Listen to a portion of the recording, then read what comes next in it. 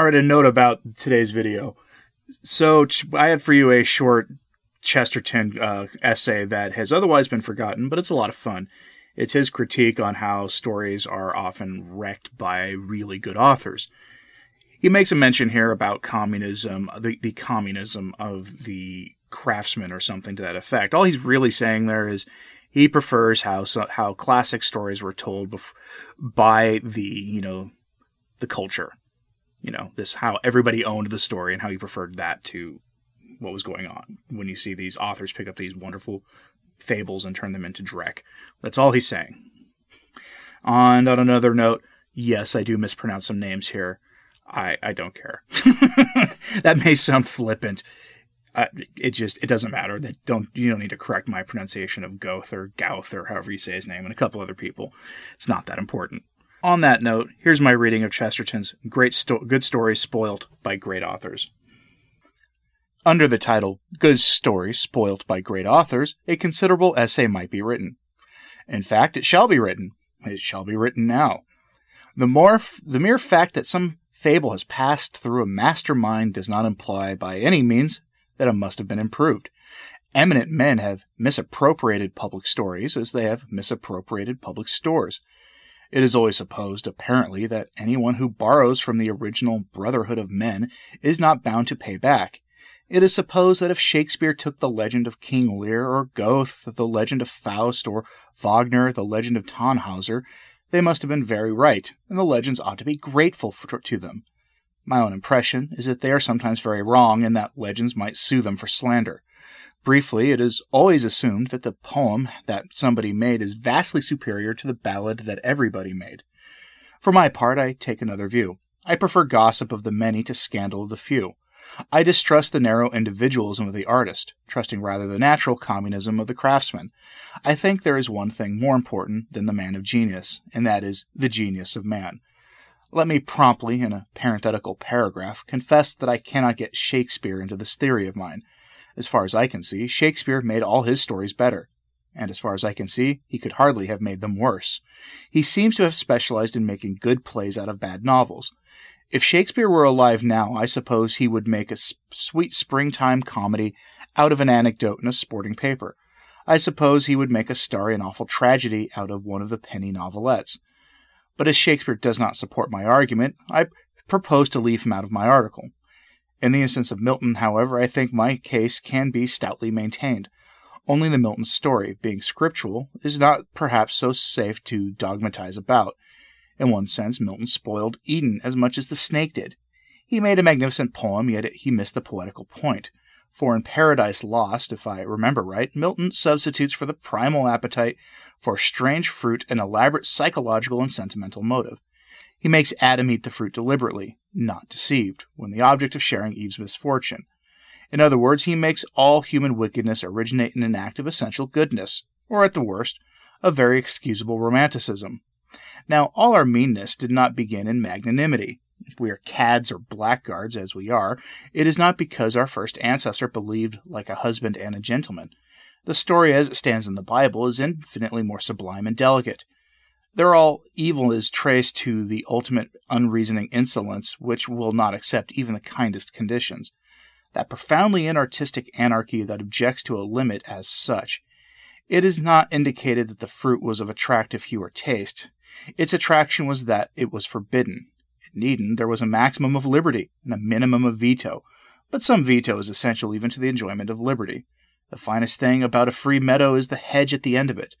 The moment the hedge is abolished, it is no longer a meadow, but a waste, as Eden was after its one limitation was lost. This Bible idea that all sins and sorrows spring from a certain fever of pride which cannot enjoy unless it controls is a much deeper and more piercing truth than Milton's mere suggestion that a gentleman got tangled by his chivalry to a lady. Genesis, with sounder common sense, makes Adam, after the fall, lose his chivalry in a rather marked and startling manner. The same theory of deterioration might be urged in the case of Goethe and the Faust legend.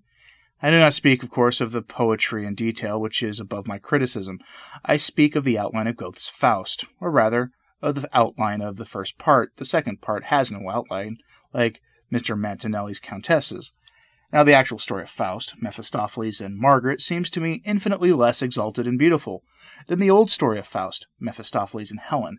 I had the pleasure of seeing in Yorkshire the old wooden puppet play of Faustus that has since been performed in London, and the Yorkshire dolls were much more living than some of the London actors.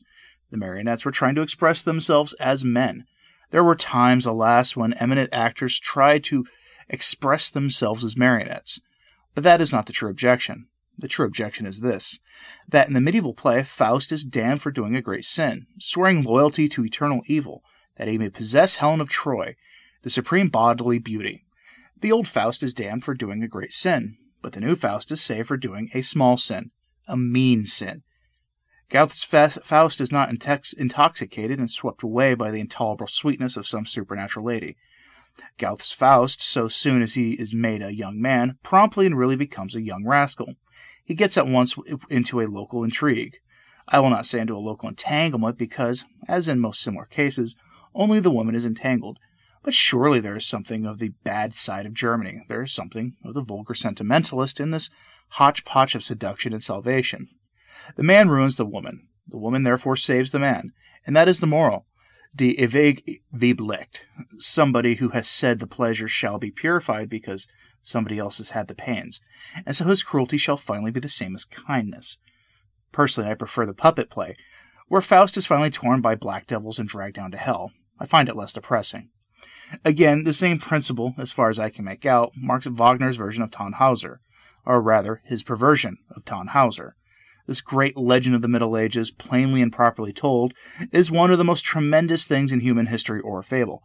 Tannhauser, a great knight, committed a terrible transcendental sin that cut him off from all the fellowship of sinners. He became the lover of Venus herself, the incarnation of pagan sensuality. Coming out of those evil caverns to the sun, he strayed to Rome and asked the Pope if such as he could repent and be saved. The Pope answered in substance that there are limits to everything. A man cut off from Christian sanity, he said, could no more repent than the Pope's stick cut from a tree could grow leaves again. Tannhauser went away in despair, and descended again into the caverns of eternal death.